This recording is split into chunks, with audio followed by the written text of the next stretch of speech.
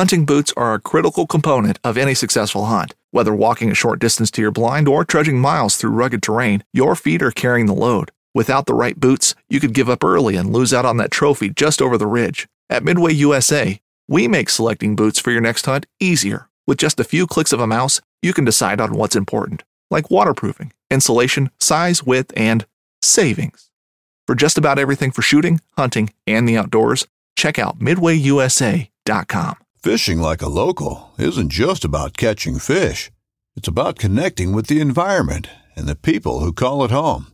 It's about hearing the stories and traditions that have been passed down for generations and sharing unforgettable moments with the people you meet along the way. Fishing like a local is having an experience that stays with you forever. And with Fishing Booker, you can experience it too, no matter where you are. Discover your next adventure on Fishing Booker. At Midway USA, we know the AR-15 is one of the most popular rifles in modern American history. Known for its modularity and widespread use, it's often considered essential to any gun collection. The essential things you need to run an AR-15 are usually always in stock during shortages, things like magazines and 5.56 ammo. Whether you're looking to buy a new AR-15 or buy parts for your modern sporting rifle, log on and for just about everything for the outdoors, shop MidwayUSA.com. Listen to the new Thin Green Line podcast wherever you listen to podcasts. Game wardens John Norris and Wayne Saunders talk about wildlife, the outdoors, law enforcement, environmental subjects mixed with current events and guests that are part of the Thin Green Line. And if you are one of those visual people, like me, for $5 a month, you can see the actual podcast on Patreon.com. Just search the Thin Green Line podcast on Patreon.com and join us. The Copper Pig Brewery in Lancaster, New Hampshire, is brewing traditional and innovative high-quality beers, as well as serving a large menu of creative comfort foods appealing to all walks of life, with daily specials sourcing many ingredients locally. Charitable involvement and support of their community is the cornerstone to the Copper Pig Brewery's mission. Voted number 1 in New Hampshire by WMUR Viewers' Choice 2 years in a row, 2018 and 2019. Please join me at the Copper Pig. We love our children. We protect them. We guide them. We prepare them for life in the world. With all that we do, from deep in our hearts, we cannot control all things. Life-threatening illnesses and disabilities affect far too many of our children each year. While we cannot change the circumstance, we can make dreams come true. Dreams to provide hope, to provide spiritual healing and strength, to provide moments of happiness and relief in the hardest of times. We can give a glimmer of light and hope in a time of darkness and despair. Join huntofalifetime.org to help make dreams come true, to provide hope for children with life-threatening illnesses and disabilities. Hunt of a Lifetime is a non-profit organization fulfilling dreams for hunting and fishing trips to youth 21 and under with life-threatening illnesses and disabilities. Visit huntofalifetime.org to learn how you can make a difference.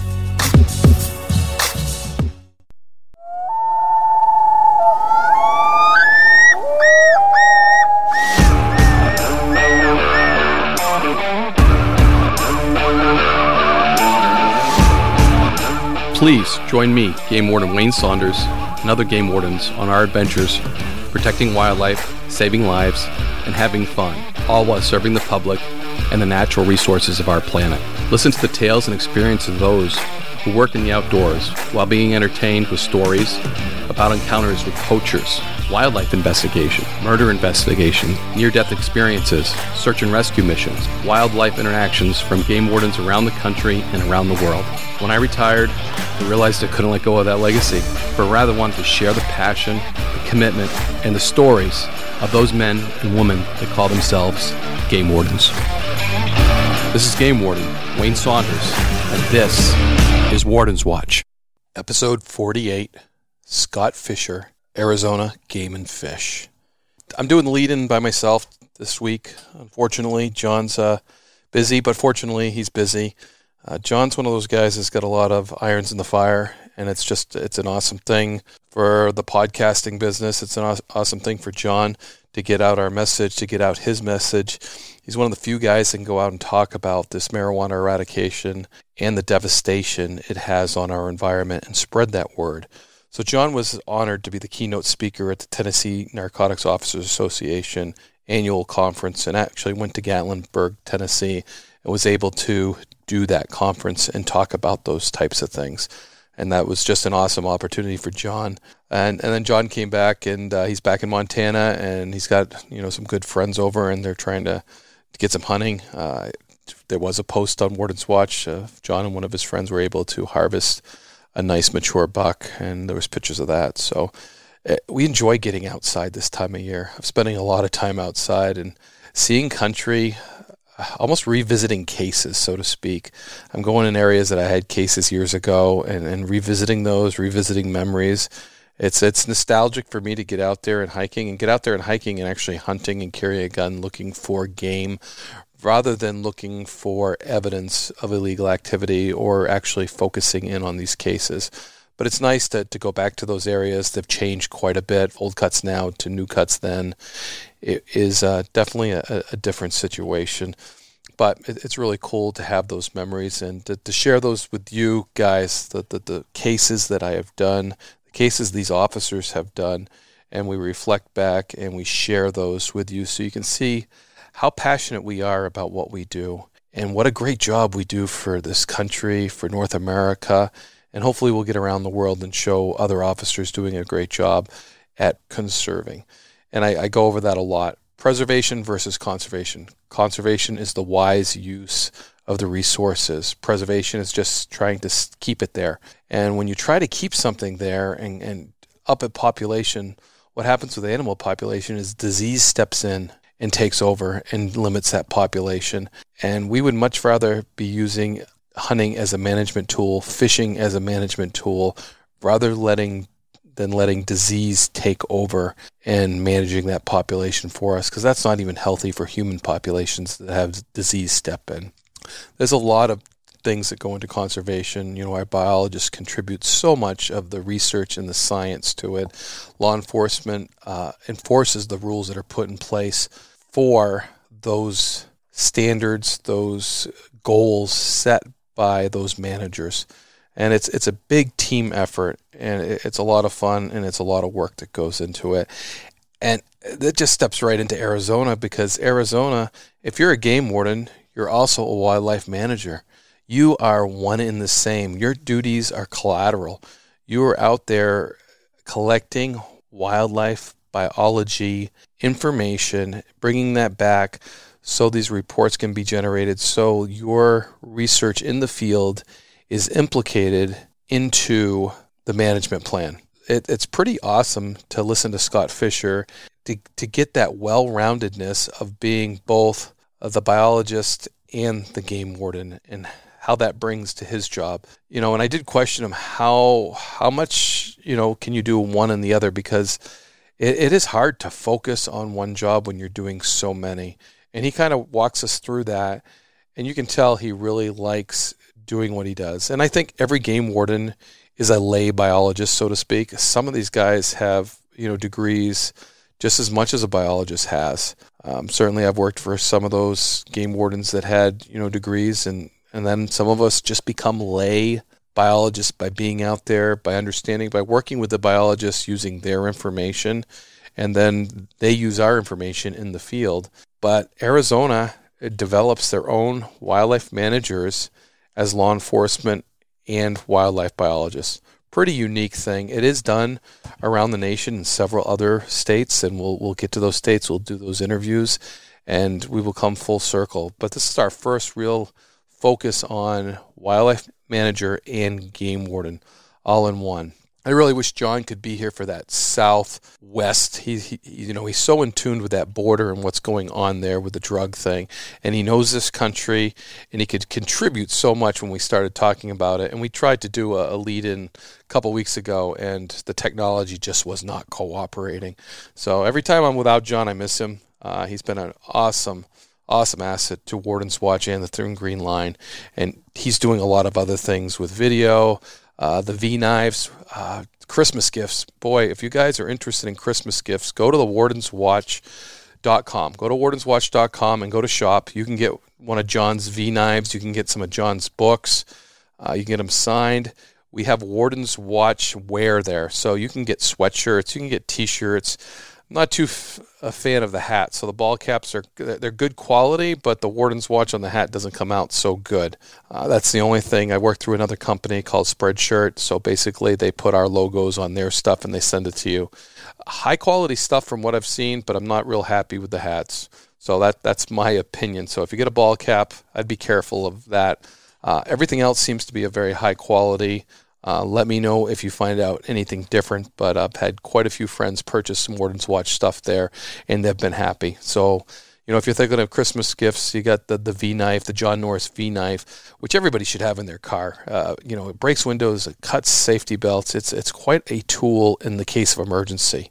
And then you have the nice blade, the drop point blade there, and you can get it green or black. So something I think should be in every vehicle because it's so handy if you ever needed it there. But geez, I carry it all the time in case I come across an accident that I need it, or if I'm going out in the woods and I need it for all kinds of things. It's a great tool to have. So, and we have those available on wardenswatch.com. Just go to shop and check that out. Okay, I'm going to stop talking. We're going to get right into this podcast with Scott Fisher from Arizona Game and Fish.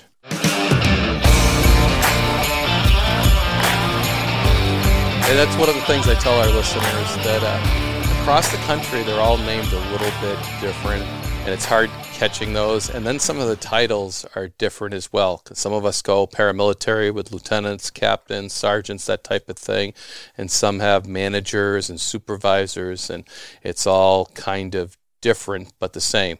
So, and how's Arizona go about as far as a command structure? So Arizona is one of those different states. We don't use the military nomenclatures. We've recently assigned rank, but it doesn't, it hasn't fully taken hold.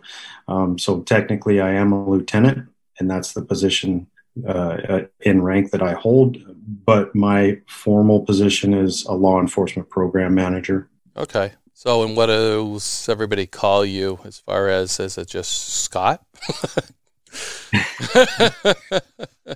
Do you have a title that goes along with that? No, we're pretty informal in the agency. We don't tend to worry about rank too much. It's not like people walk around and call me LT or LAPMs. Usually, if anything, if we're talking about meetings or gatherings of similar ranks, it's an LAPM meeting. We shorten up the law enforcement program manager because there's 8 others in the agency, and we're all considered lieutenants. Okay. How big is Arizona as far as your numbers of game wardens?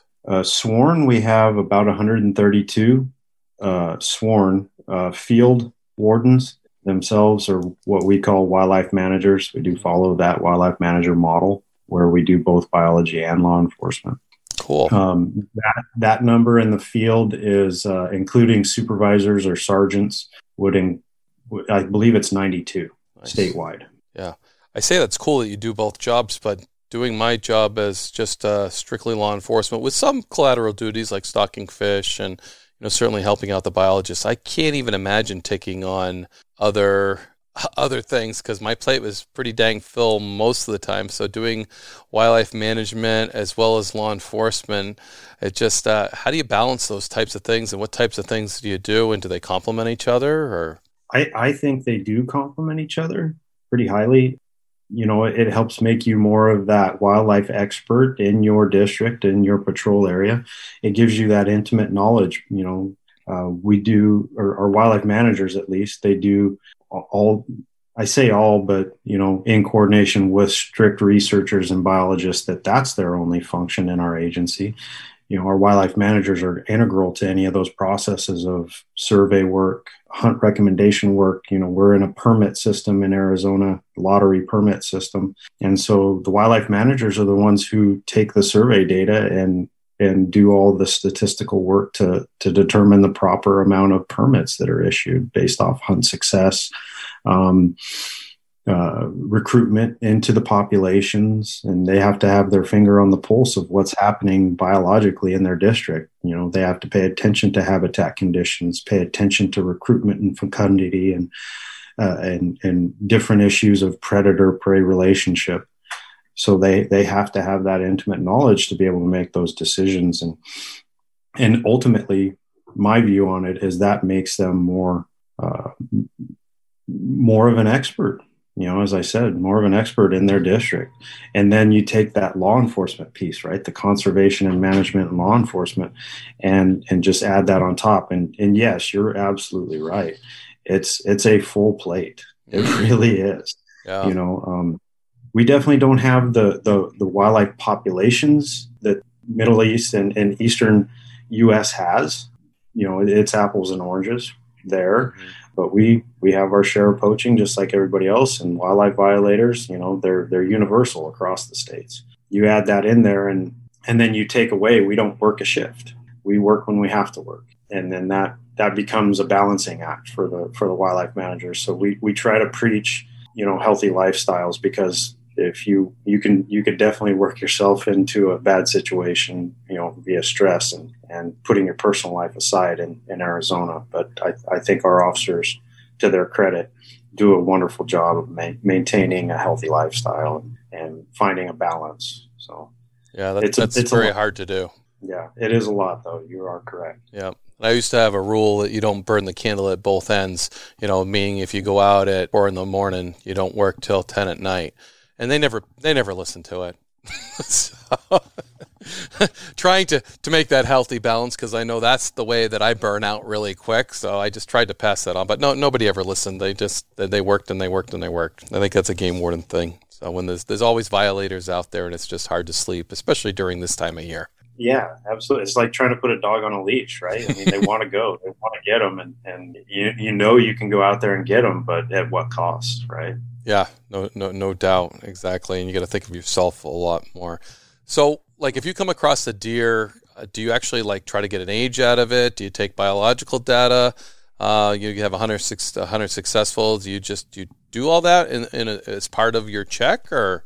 Our compliance checks, we don't have mandatory check-in in Arizona. We don't have mandatory sampling or anything like that. There is voluntary reporting at the end of the season for statistics, and we have a whole statistical model, and that's outside of the realm of the warden's work, so to speak.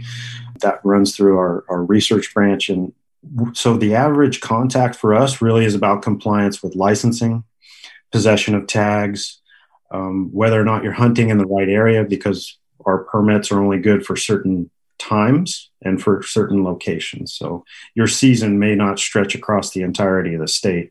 It's usually for a very specific location, which will have delineated boundaries, and for a specific time frame. So that's usually what we're checking for compliance, is that we don't have people out there trying to get away with something by hunting in an area they're not supposed to be, or at a time that they're not supposed to be there. And then on top of that, the myriad of other violations that could be present. Let's say like buddy hunting, like maybe there's 2 or 3 guys going out to help one guy who has a tag, but all of them are carrying rifles. And that happens from time to time. Different regulations with regards to weapon type. Maybe it's a muzzleloader season. Like you said, you got a hunt, you've been toting around your smoke pole, and say we do have muzzleloader only seasons. Maybe somebody's trying to get away by toting a rifle, or during the archery seasons, that's a big one. Someone may be trying to sneak a rifle into the season and take the easy way out. So compliance with weapon type, method of take is what we call it. Those are the primary things we're really looking for. It's really just a lot of hi howdy and trying to determine if we're finding violations on each contact. Not a lot of poaching specific stuff during the seasons, rather just compliance work. Yeah.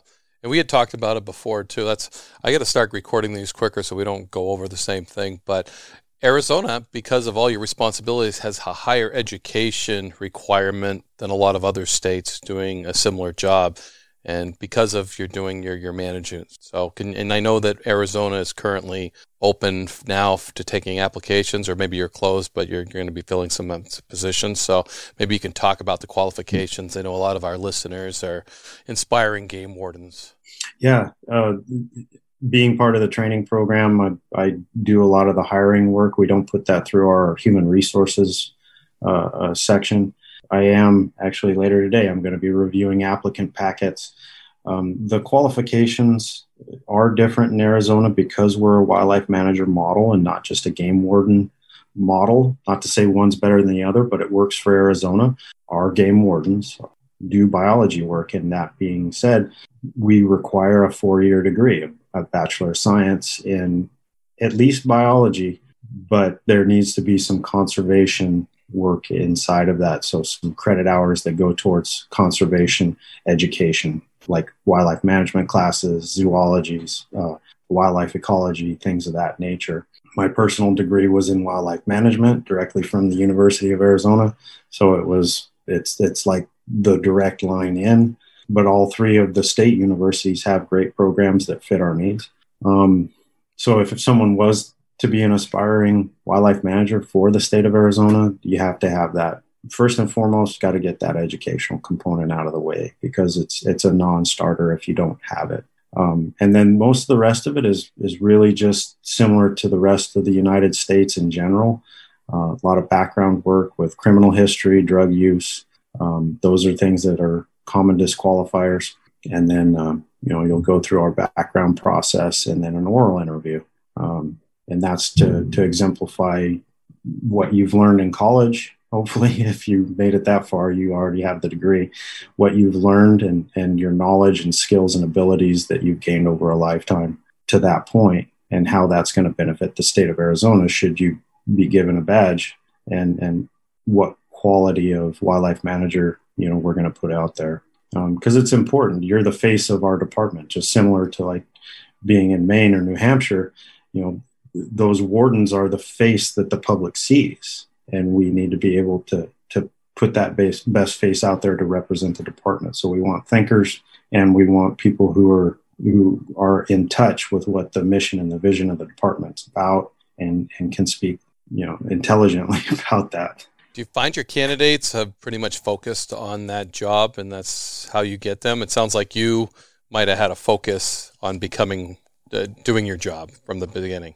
Yeah, I think so. Probably at least 80% of the folks that come our way, this was their goal. And maybe not right from the beginning of their college experience, but at some point they decided that, hey, being a wildlife manager is where my life's gonna lead me. There's other people that, make it a second career. We've had folks that got the degree because it was interesting, and then they went off and did other work with either another police agency, or maybe they joined the military, or they're coming back from the military and doing GI Bill.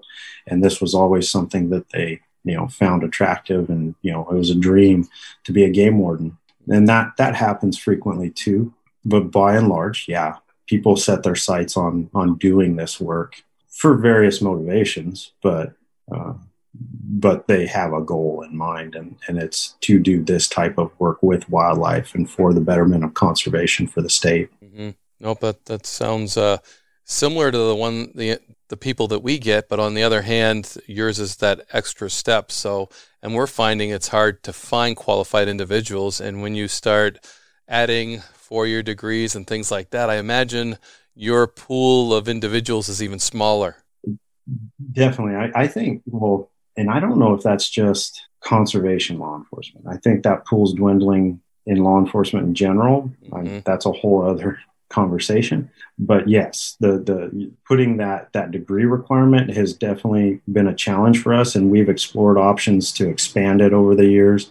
We've explored the option of maybe making the criminal justice degree applicable. We've explored expanding to just straight biology and not having that conservation focus. And we have loosened those reins, so to speak, over the years to see if we could bring in more applicants. And it's had mixed results, honestly. We're still resisting the criminal justice only degree requirement solely for the fact that we want people that have a passion for wildlife. And if they have that passion, hopefully they would have educated themselves to this. Plus, there's a big difference between being educated in biology and being educated in criminal justice solely, right? Mm-hmm. The scientific method, so to speak, that's big in all of the work that we do, and it's the foundation, and that's what you learn in college. As soon as you get into any biology program, that's the foundation, and you build from there. And so having someone who at least has that and has educated themselves in that, we still see as a value. I don't know if we'll ever truly move away from the biology requirement. We're still on the fence, but it's made our hiring difficult. Yeah, we used to.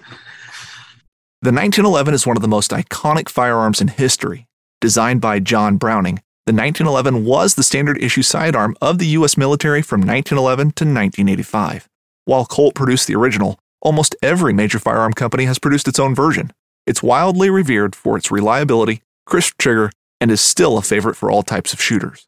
Whether you're looking to buy or build a 1911 and just about everything for guns, log on to MidwayUSA.com. I've heard stories from back in the day, the old timers, so to speak. They would talk about applicant pools of 600 plus for 3 positions. And I'll tell you this last round of applicants that I'm reviewing, and this isn't all qualified applicants. This is all applicants. I think we're at like 120. So then you whittle it down to those that have the correct degree, and we might be at closer to 20, and then you continue to whittle it down with the psych and background work, and we might get a little closer to 10. And do you have physical requirements too in Arizona as well, as far as physical PT, that type of thing, physical training? Absolutely. They have to pass. Absolutely, yeah. Once you get to the academy experience, there are minimum standards of all officers in the state. We don't fall outside of that. That's an AZ post requirement, right? Our governing board for peace officers in the state of Arizona, they require certain physical minimums, and they're wrapped around things like running and push-ups and sit-ups and flexibility and things of that nature. So we have to adhere to those standards too. Yeah. Well, just looking at you, Scott, reminds me of physicalness, because certainly, knowing if somebody's watching this on Patreon, they can see that Scott works out quite a bit. So he's certainly one of the poster boys for physical Arizona game wardens, for sure. That's why I figured they had some kind of physical requirement. You talk about that work-life balance and how to not burn the candle at both ends. And since I took the desk job, it's been easier to fit in my priorities of fitness for sure. Yeah. But I always held that higher standard for myself of physical fitness, because especially in the field, that's where it matters. Yes. You never know what you're going to run up on. You might be hiking 10 miles to do a recovery one day, and at the end of that day, you might find yourself in a physical altercation with a suspect. You never know. That is so true, so true. So we know each other through Operation Game Thief, and is it Operation Game Thief in Arizona as well? Yes, it is. So that's good. I like using that branding, but I still think everybody should be Wildlife Crime Stoppers, and then you throw the state's name in there, because I'm big on branding. That's why I just all the different agencies with the different names, it would take so much money to rebrand everybody the same, but consistency across the country, I think it would be helpful when we try to get a message out, a unified message. Like most of our messages are very unified to begin with, and then to create something unified, I think, is a better branding technique. But that's just me. I certainly had some influence with International Wildlife Crime Stoppers and rebranding that, and that I thought was very necessary compared to the Iran RAC we used to be. And I don't even know what that stands for still. International Association of Resource Crime Stoppers, yes. Or something. And that was exactly my point. IWC, International Wildlife Crime Stoppers. So much easier to remember. And I always I throw this out on the show a lot. The best thing about International Wildlife Crime Stoppers, no matter where you are in North America, you can go to their website, click on it, and how to report wildlife crime. So I can go to Arizona, click on Arizona, and they tell me how to report a wildlife crime in Arizona. Some of the fundamentals came out of Arizona for that. I believe the compact was Arizona was a big lead in getting our compact together, which is basically if the violator violates a fish and game law within that state and another state has a similar law and there's a license suspension attached to it, that they lose their license in that state or province. And I believe almost everybody is under that except for maybe 1 or 2 states left. They may even be on board. So that's pretty cool that's going on. But Yeah, so that's how Scott and I know each other, is through International Wildlife Crime Stoppers, and going to the conferences together and working together towards a greater good in the wildlife crime. Do you have a good poaching story? Because the Warden's Watch listeners just love a good case story. And if you could share one of yours from Arizona, I think that would be. I mean, we were talking about mini white-tailed deer before I started recording. Coos, and I live in Coos County. But it's actually spelled Coos, same as the deer, right? Yeah, same as the deer. So, and in fact, the correct pronunciation is cows in Arizona. It's named after a biologist, as is typical. And it's technically pronounced cows, but it's been adopted as coos over the year, and it's Coose E here. There's an E on it. Okay. I think. I'm almost positive. Yeah, you're probably right, because ours is Coos, and we have the asterisk above one of the O's to make it that way, and my county's named after an Indian chief, Chief Coos. So I just thought it was interesting but everybody mispronounces Coos as Coos County, so that when you had the Coos deer, I was like, well, that's kind of like our own county deer, but that's something personal for sure, but it certainly has stuck out with me. So, and they're a mini whitetail, so basically, huh? Yeah, they are. They're substantially smaller than eastern whitetail for sure. But just I don't have tons of poaching cases involving coos, but one of my best ones was actually my last one before I took my desk.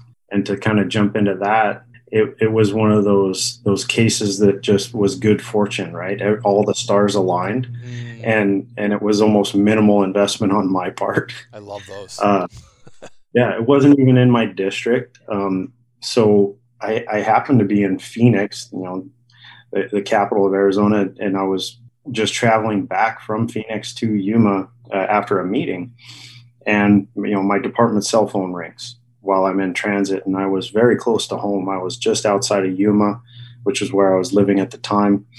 And the phone rings as I'm passing a small town called Welton, and that's about 25 miles east of Yuma. It's mostly an agricultural community. It was a number I didn't recognize. I answered it and identified myself, and it was someone I didn't know. He wanted to directly report a deer being poached as we were speaking. He was watching a guy running a light in an alfalfa field and said he had just shot a doe that was down in the middle of the field. And I asked him where he was, and so I worked for, as a quick aside, I worked for Operation Game Thief as a dispatcher before I became an officer, and I took the phone calls, and then now I was a wildlife manager and had no idea that soon I was going to be running the OGT program. But it's a weird nexus, and sorry for the tangent, but no, good background. It all went full circle right there. And now I took a direct phone call from a reporting party, as we call them. And he was telling me what happened. And I asked him where he was. He told me it was near Welton. I was like, well, I'm passing the exit to Welton, so here I come. Usually, if we're going to respond to a call for service like that, we're looking at 30 minutes or greater, depending on the size of my district at the time was 2,000 square miles. So, response might have been 2 hours or better, depending on where the violation occurred. And so I was thrilled to have like a 5-minute response time. Yeah. And went out there, had the guy, I started getting backup called into me right away because I knew there was guns in play, and it was getting very, very dark at the time. And I didn't know anything other than what I was told is this guy was shooting a gun out of his vehicle and had just killed a doe, and that he pulled his truck to the middle of the alfalfa field so it'd be very identifiable. Because that's not something you see here in Arizona. People don't drive through other people's fields. I didn't know you had fields in Arizona. Yeah, mostly along river corridors. There's a lot of agriculture in Arizona, and everything from I think it's cactus. When I think Arizona, I think cactus is everywhere. So that's true too. But there's a lot of agriculture in those fertile river bottom valleys, and that was where that's what Welton sits in, one of those valleys. So nice. Went out there and I was able to easily find the vehicle, but I couldn't find either of the two suspects that were described to me.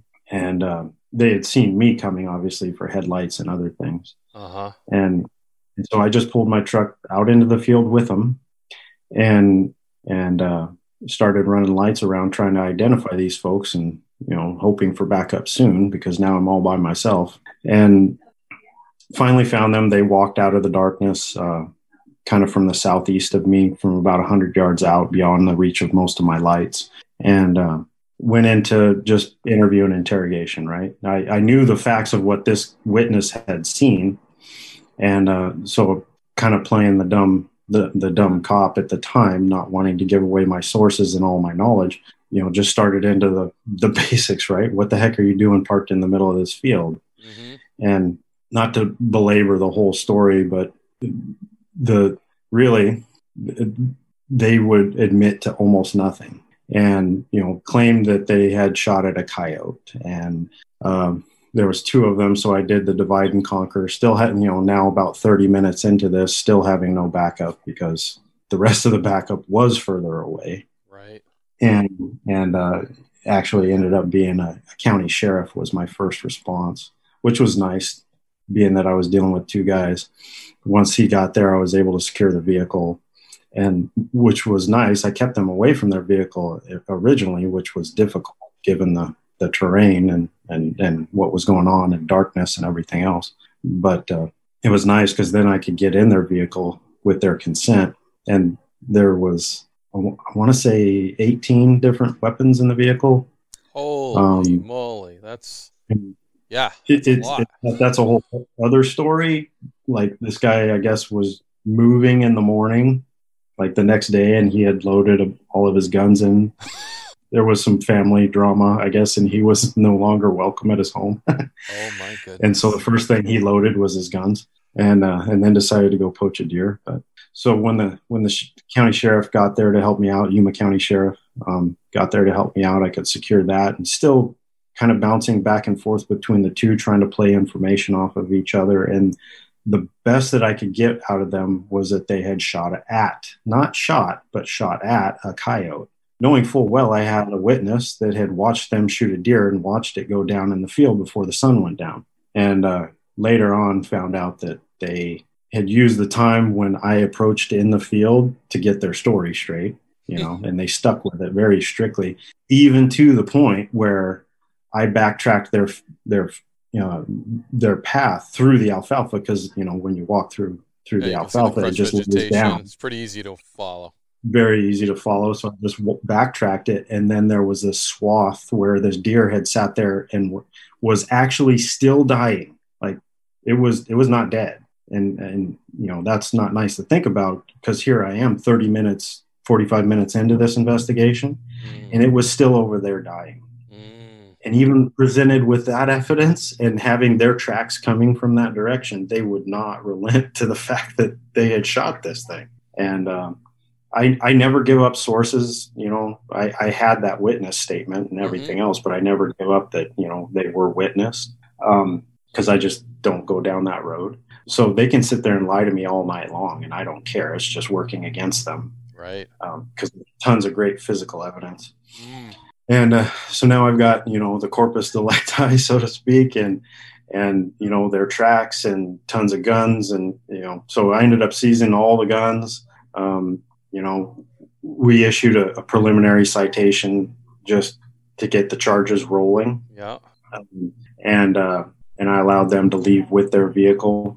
And at this point, we're about an hour and a half in, and I had another wildlife manager respond to my location. So we processed the rest of the scene through the evening over the next hour or 2 and got what we could. Of course, it was very dark, so it was difficult. And we made a plan to come back the next day.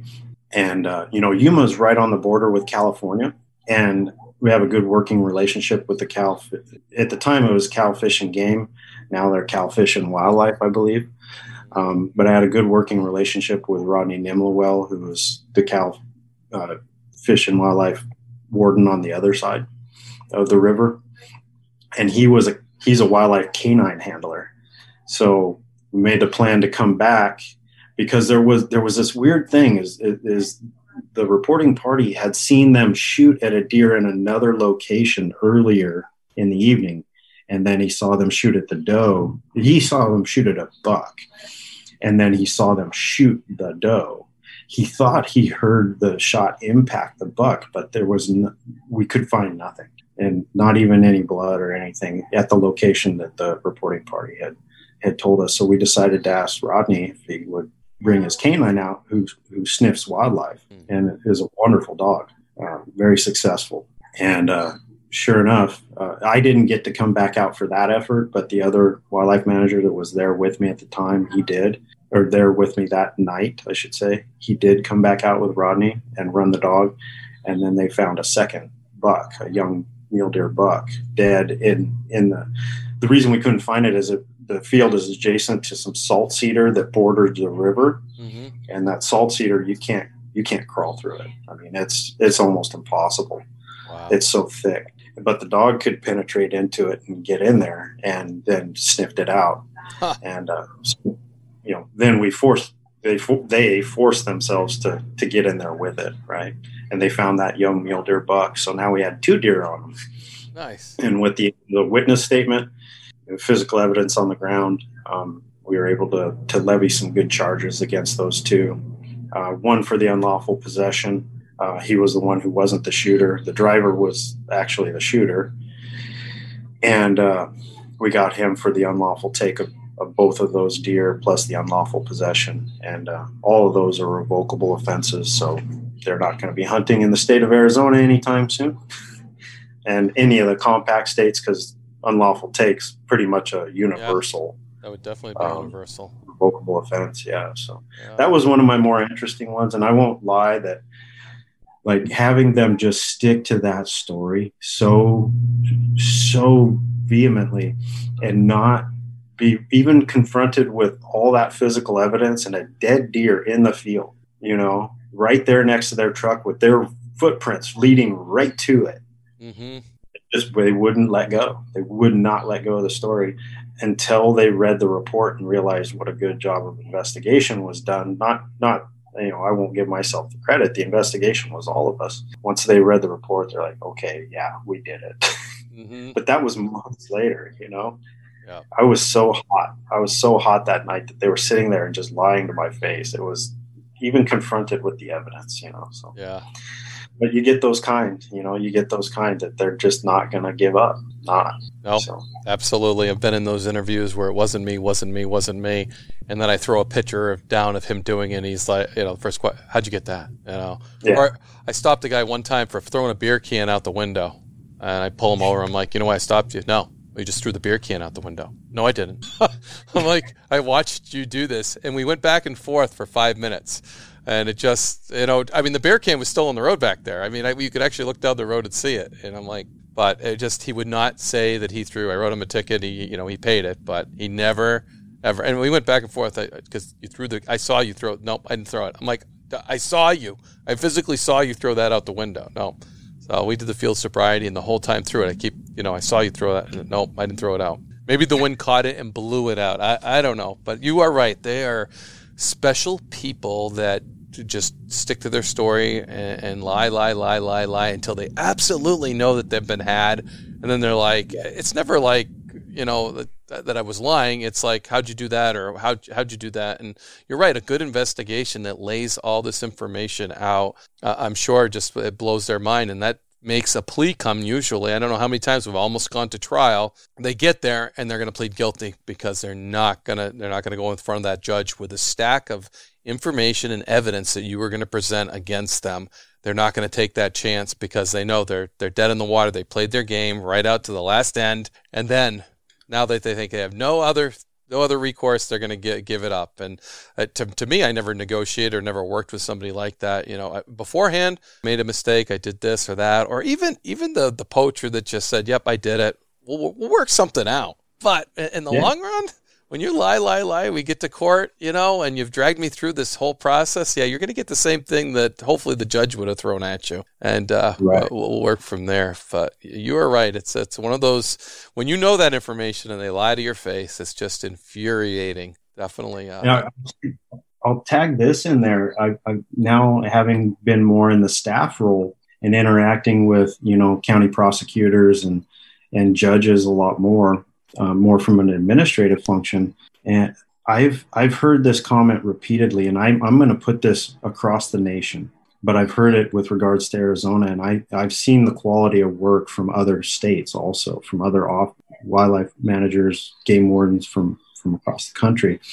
And I've heard this comment before, that when we bring a good poaching case to the court, usually the county prosecutor is shocked at the level of detail and investigation that we bring them. And I've heard it at least once, that they've seen homicide investigations that were not that thorough. Yep. And I know that is universal because game wardens love what they do, and they get no greater satisfaction than protecting that resource. And that's the antithesis of the game warden work right there, is busting a poacher, the one that deserves it, right? The one that did it knowing they were doing wrong. And so that's why we all get in this job, Yeah. When I did a podcast with Ron Olis about the biggest case in Ohio's history, again, that comes out in that podcast when they brought the whole package, and it was multiple deer in multiple areas, and just the size of that case that brought them down and everything. But again, the county attorney or the state's prosecutor, whoever did that, was just amazed at the detail. Yeah. And you're right. I think we take it extremely seriously. We treat it like a homicide, and we investigate it like a homicide. We collect the evidence like a homicide. We do it all on our own. We don't have special people coming in. It's the game wardens that are collecting this evidence, preserving this evidence, and we're trained to do that. And then we send it off to a lab to get our DNA analysis and all kinds of things. So we have those tools just like anybody else would. And we take our time and do it. I actually went to a homicide school, and that I got so much out of it for what we do, Scott, for investigating wildlife crime. And I just took from investigating people and brought it into the other thing. But a lot of it is you are investigating people. You have the firearms side of it. You have the shooter, whether it's the killer. So it's so relative. And yeah, that's exciting. I loved investigations. I love interviewing people. And breaking them throughout it, and just chipping away. I think the older I got, though, the quicker I got to the chase. I didn't play the cat and mouse game quite as much, because when I had the goods, sometimes I just didn't have the patience to play the game. And I'd say, okay, this is what I got. Okay, now throw your cards on the table. And usually it went a lot quicker that way. But that's just because I lost my patience, or maybe I had experience more, and I threw the gauntlet down a lot quicker than I would have as a young warden. And working with young wardens, I'd watch them play the game that I used to, and that's developing it. And it was great. I enjoyed that investigation part. I think, as we all do. It's so much fun. So. It really is. It really is. I always tell the young guys that are coming in that we're hiring, it's like, you're not a hunter, you're a hunter of hunters. This upcoming concert season will be all about the boots, and Tecovas is your stop for the best in Western style. Tecovas has seasonal and limited edition offerings this spring and summer, including men's and women's boots, apparel, hats, bags, and more. All Tecovas boots are made by hand in a time-honored tradition with timeless styles that are always on trend. And Tecovas has first wear comfort with little to no break-in period. It's hard to find this level of comfort paired with this level of style. Stop by your local Tecovas store, have a complimentary drink or two, that's WCB style, and shop new styles. The smell of fresh leather and friendly staff are at your service. Many stores even have leather custom branding to make your boots truly personalized. And with regular live music and events, there's no in-store experience like it. If you can't make it into a store, just visit tecovas.com. That's TECOVAS.com. They offer free shipping on all boots, as well as free returns and exchanges, and ship right to your door. Go to tecovas.com and find your new favorite pair of boots today. Yes. You get to go out there and find the bad guys that are doing bad for bad reasons. Yeah, and now that I'm a hunter on the other side in retirement, I'm not a very good hunter. I got to learn how to hunt all over again. I mean, we're focused so much on being hunters of hunters, and good hunters let's face it, we don't have a lot of problems with good hunters. We're hunting those guys. Most of our cases are so close to the road and have easy access to roads, as that's where we focus a lot of our time. So when you're in the backwoods and you're actually trying to trick the elusive white-tailed deer or things like that, I'm actually YouTubing a lot of stuff trying to learn, because I never had to learn that part. I mean, I always enjoyed going out and hunting, and I always hear this from kids that I'd like to be game wardens. I don't want to be a game warden because, all hunting season, you don't get to hunt. And they're right to a degree, but when we hunt, we're always out there, we're in tune. Like you said, that wildlife manager knows what's going on in his area. He should know where the population is. He should know where to hunt. He should fine-tune his his hunting skills by putting himself in the right position. So that's what I tell him. I mean, I wouldn't worry about that. The time you do get to hunt is probably a lot better than you do unless you're out there a lot as a hunter. And then if you want to do a little scouting, you can do a little foot patrol in a little area. And I always used to like to hunt the areas that I had cases in. And boy, was that effective. I mean, learning the area, finding, maybe another illegal bait pile, or learning the terrain. So when you came into an area, when you had to approach the hunter, maybe in a stand or something, you already knew the terrain. And it's just, you're a hunter of hunters. You said it great. I like that. And it's definitely a cool thing. But Arizona, like I said, I don't think of the lush green alfalfa fields. I think of a cactus and maybe an armadillo. And, you guys have some cool populations down there. You get sheep, don't you? You have elk. Elk in Arizona is like highly sought after, isn't it? You have a massive trophy herd that when you get a tag in Arizona, that's quite a feat. Yeah, absolutely. Our elk herd is very healthy. And we do have desert bighorn sheep. We got Rocky Mountain bighorn sheep. We don't have armadillo. Oh, okay. That's Texas. But first time I've ever heard somebody accusing Arizona of having armadillo. But I could see the confusion. Arid desert, Southwest Texas. Yeah. Yeah, I've just been a little bit in Arizona. I stepped over near the Hoover Dam there, so that's about it. You just one toe in. Just right? One toe in. I've got limited experience down that way. So you're my source of information and our listeners' source, unless they live there. But our elk herd is well known for producing very big trophy quality elk, and it makes it hard to get a tag. We are on that lottery permit system, and I think the average draw is about 7 years. Every 7 years, you might get an opportunity. Wow. Is that for a resident or is that for everybody? That's for a resident. And we do have, a non-resident cap in some of those units, or some of those hunts, I should say, depending on if it's that trophy bull hunt. And what we call trophy bull are those early rifle or early archery hunts when the rut's going on and they're bugling heavy. There are some caps on non-resident permits. But even then, for the resident, every 7 years is about the average draw. You can play the odds because it is a lottery, so you can play the odds and hunt more often if you like. But you may not have that same opportunity for that trophy quality if you do that. No, that's interesting. Is most of Arizona a permit system, a lottery type permit system for most of your game, or is it? I mean, what's over the counter there? Because as an Easterner, most everything's over the counter except maybe moose. So I'm not used to all those things. And after going to Nevada, where most of did I say it right? Nevada. You got to say it like Boston, Nevada. You're east of Mississippi. Our brothers and sisters in Nevada, they'll be proud of me, I think. So, but everything's a draw except for, I think, mountain lion cougar. Yeah, mountain lion is over the counter. Archery deer is over the counter. Wow. And the archery deer seasons there's still specific seasons, and there are specific areas to go. It's much more broad than if you had a rifle tag or a general tag.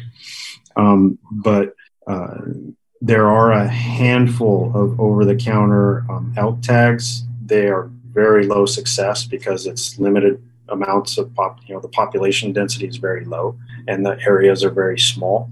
And it's usually an area where we don't necessarily want to sustain an elk population anyway. Mm-hmm. But yeah, the two real big ones that people know that are over the counter are archery deer and then mountain lion. There's a handful of others. We do have a bear season that's over the counter. but that's not as common for people to go and take advantage of.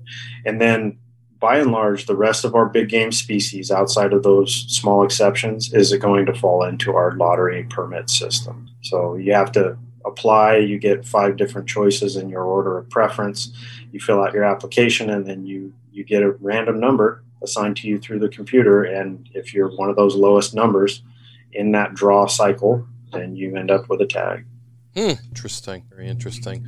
Now, when you hunt out there, is it just shorts and a t-shirt? Because when I think of Arizona, I just think hot. So.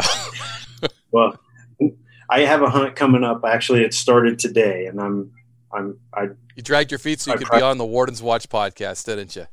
Exactly. I prioritize this over my hunt. That's awesome. Because I like you that much, Wayne. That's to give you an idea, where I'm going is actually further south than I am in Yuma right now, and it's my old district that I used to patrol south of Tucson in an area near a little town called Sonoyta, and it's oak and pine predominantly. So it's higher elevation. It's about, I think, 3,500 feet up all the way up to the top of Wrightston, I think is about 5,500 feet. And we're in November now, and we're expecting tomorrow to be a high of 42. Not bad. It's plenty cold. Oaks and pines. At the top of Wrightston might even see a little bit of snow through this weekend. So you got to be prepared for everything. I have hunted in shorts and a t-shirt before, but well, thanks for sharing that. Because that's what I think when I think Arizona. I think heat. Yeah, when you get down to some of these low desert mule deer, which can be giant mule deer, sometimes in November, which actually that's opening this weekend too. The desert mule deer hunt's opening this weekend too, and down here in Yuma yesterday the temperature was 95. So wow, stark difference. This depends on it depends on your elevation and what's going on and where you're at. And we got everything north of the Mogollon Rim, and I mean everything up there is already daytime highs or 60s and 50s, and they haven't even reached winter yet. So that sounds like a perfect temperature for winter for me. Yeah. Yeah, you'd be right at home up on north of the Mogollon Rim. Yeah, that sounds like a nice spot. Sounds like a good wintering range. That's where all those elk live, by the way, too. Oh, wow. Nice. So the south, you were down south, and I think when I think of southern Arizona, I think the border, and you were actually assigned down that area. I was hoping you could share with us some of the border activities, wildlife / illegal activities going down on the southern border. My co-host John Norris is, that's where he spends a lot of his time, and with the drug stuff that he has worked with as a game warden and the environmental impact with that. So he has been really in that California, Arizona, the New Mexico area, just working that area and getting some TV stuff done with that. And I wish he could join us today, but the hunting seasons really mess us up because we'd rather be in the woods and podcasting. And I get that because I was out there yesterday. I'm dang tired today, so it was a good day to wear me out and be able to chill today. And the temperatures came up too. Yeah, they're going to hit 60 today, Scott, so I was chilling. Yesterday we started off at like 20-something. It rose to the 50s, which was good. But that's, again, when you dress for the cold and then it gets hot and you're stripping, it's just... Yeah, it gets crazy. People don't know what athleticism is when you're a hunter, depending the type of hunting you're doing at the time. So, and then climate, different ball. It is. Yeah. But that southwest corner, man, that had to be some busy times. I can't imagine being a game warden really close to the Mexican border, because it sounds like there's all kinds of activity going on other than wildlife crime, and then it probably incorporates into wildlife crime. It can, and it has, and I kind of reflect back to my first post of duty was in that area. I'm going to go hunting tomorrow, down by Sonoyta, and it was a high human traffic and a high drug traffic area at the time.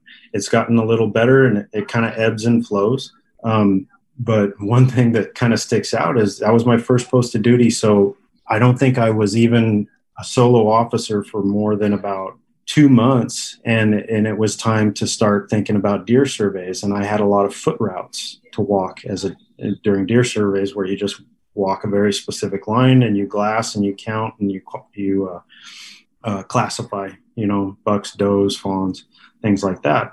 And so me and my boss, actually, he wanted to go with me because it was my first foot route. and that had been his district previously. We were hiking around Patagonia Lake, which is just east of Nogales, Arizona. A lot of folks know where that's at. And it's only about 10 miles north of the border when you're at Patagonia Lake. And so we're hiking. We stop, I think it's every 200 yards, and you glass 360 degrees, keep your notes and quantify your data sheets for any bucks, does, fawns, and anything additional too. So if you see javelina, you count those too. And we were just moving along, business as usual. And we got about halfway through the foot route, and we were on top of a plateau, getting ready to crest over into a deep wash, and with a mountainside on the opposite or on, in front of us that we were going to work our way to. And there's a group of illegals, just hunkered up under an oak tree, trying to evade us. We come to find out they had seen us before we seen them, and we're glassing them. And now, we had our handheld radios with us, but radio communications, especially back then, I mean, we're talking, I'm almost ashamed to say this is 18 years ago. Radio communications weren't the best. And so it was everything we had to try to get out to our dispatch and try to get Border Patrol to respond to our location.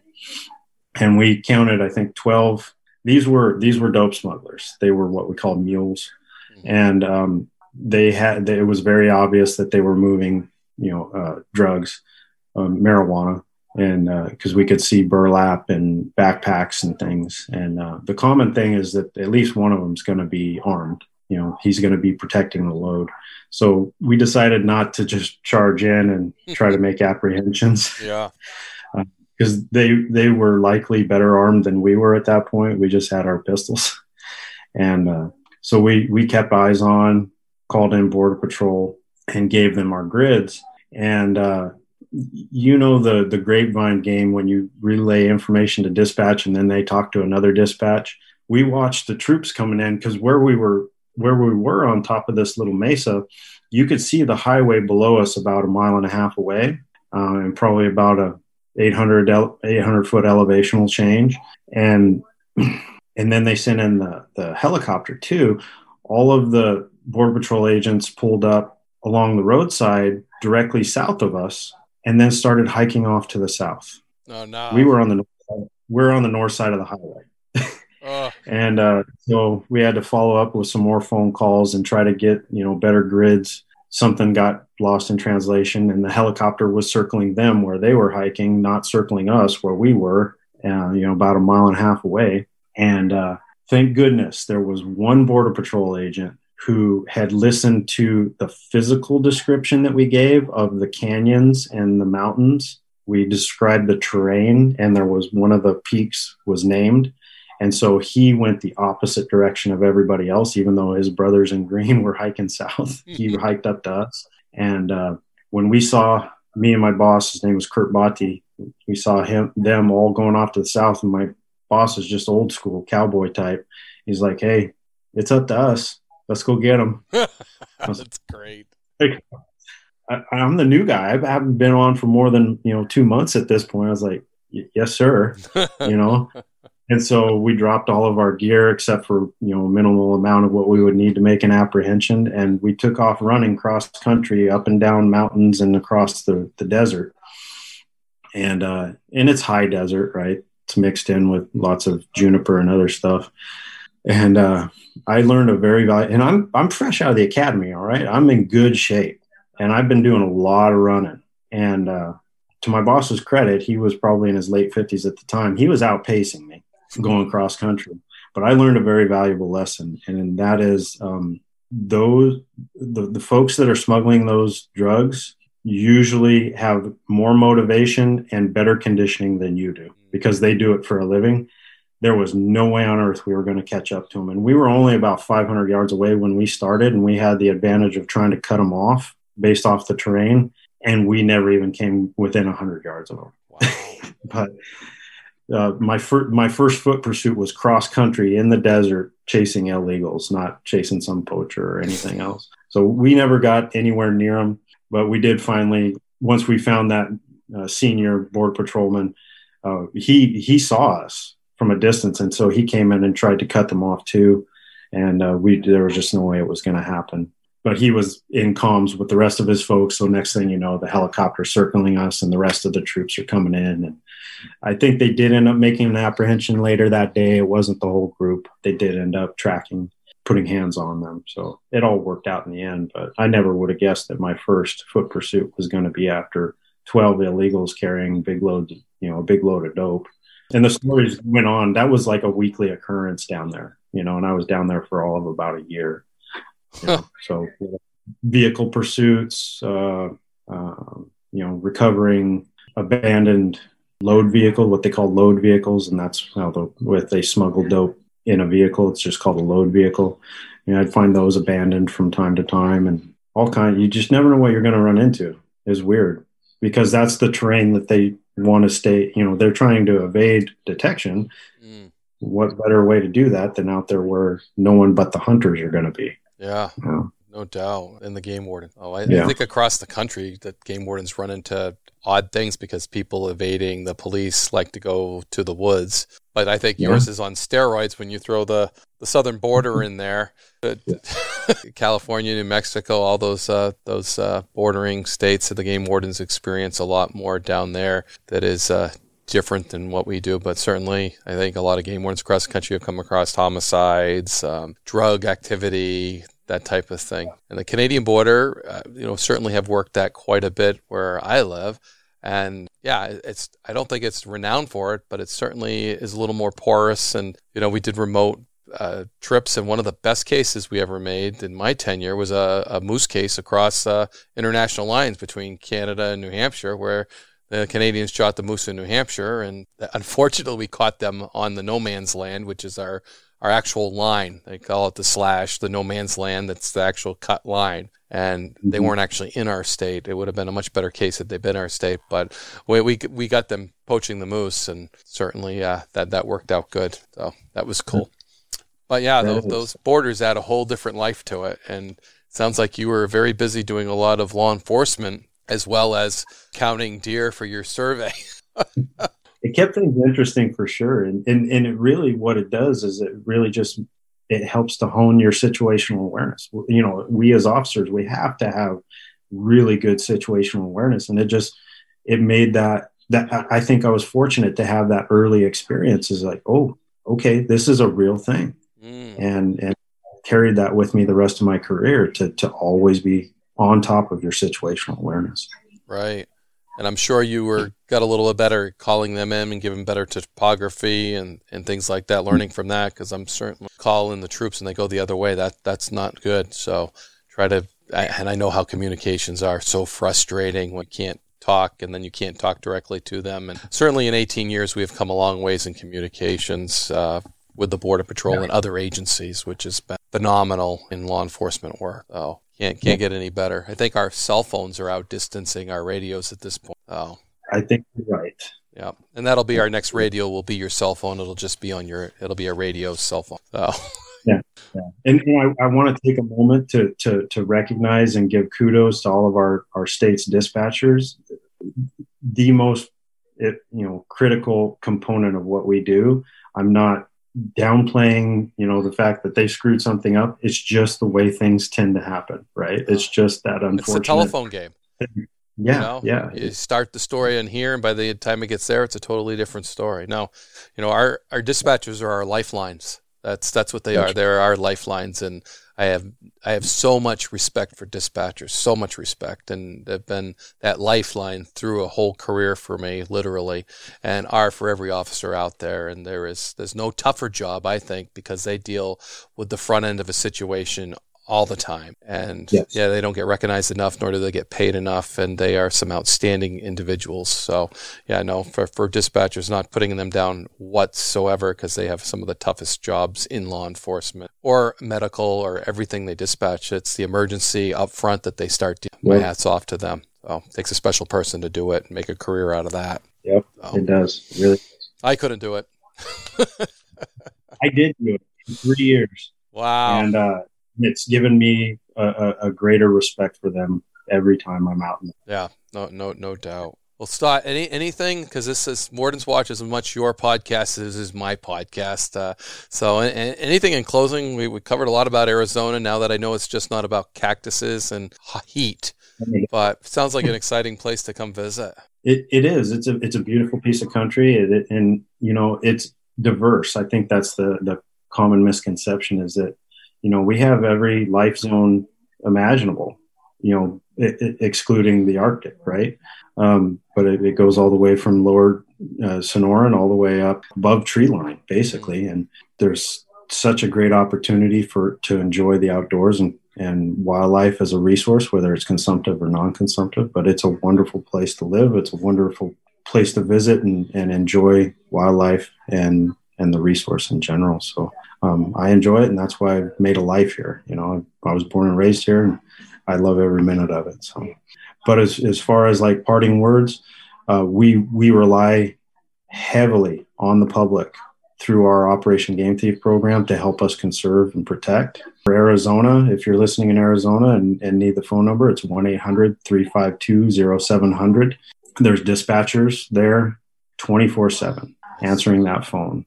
And we take every call very, very seriously because the public is our lifeline to help protect our wildlife. We make a lot of wonderful, wonderful cases off what people bring to us that we wouldn't do otherwise. We would have no idea about these violations if the public didn't give us that information. So we are heavily reliant on the good men and women who are out there enjoying the resource and have good morals and ethics and decide to take that step and make that phone call. So please, please help us continue to conserve and protect the wildlife. Boy, I couldn't have said it better myself, man. That was awesome. So, well, thank you for being a guest on the Warden's Watch podcast. I really appreciate it, giving us a taste of Arizona, and hopefully we'll get back there, and hopefully maybe Josh Hurst can even join us, another Arizona guy that I really enjoy talking to.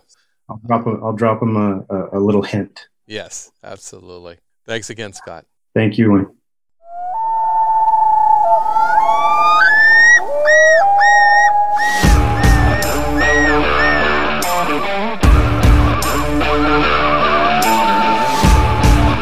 Please join me, Game Warden Wayne Saunders, and other game wardens on our adventures protecting wildlife, saving lives, and having fun, all while serving the public and the natural resources of our planet.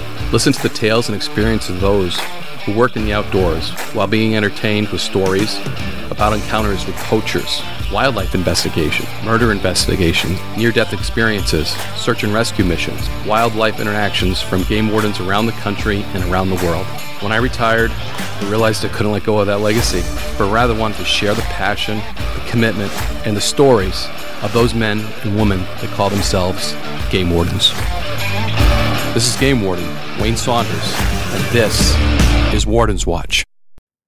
I'm Will Cooper, and you're listening to HuntStand's Make Your Mark podcast on the Waypoint Podcast Network. Stick around as I bring you more stories and interviews from veteran hunters and industry professionals who inspire us all to be better equipped in the woods and in life. When you go out there and the fish are where you think they are, any one of these casts could be the bite. It's the most exciting fishing that I know, right here at Hawks Cave. Oh, that's awesome! Experience the best saltwater fishing the world has to offer. Don't miss Thursdays with Saltwater Experience, brought to you by Golden Boat Lifts, every Thursday night from 7 to 10 p.m. Eastern on Waypoint TV, the destination for outdoor entertainment.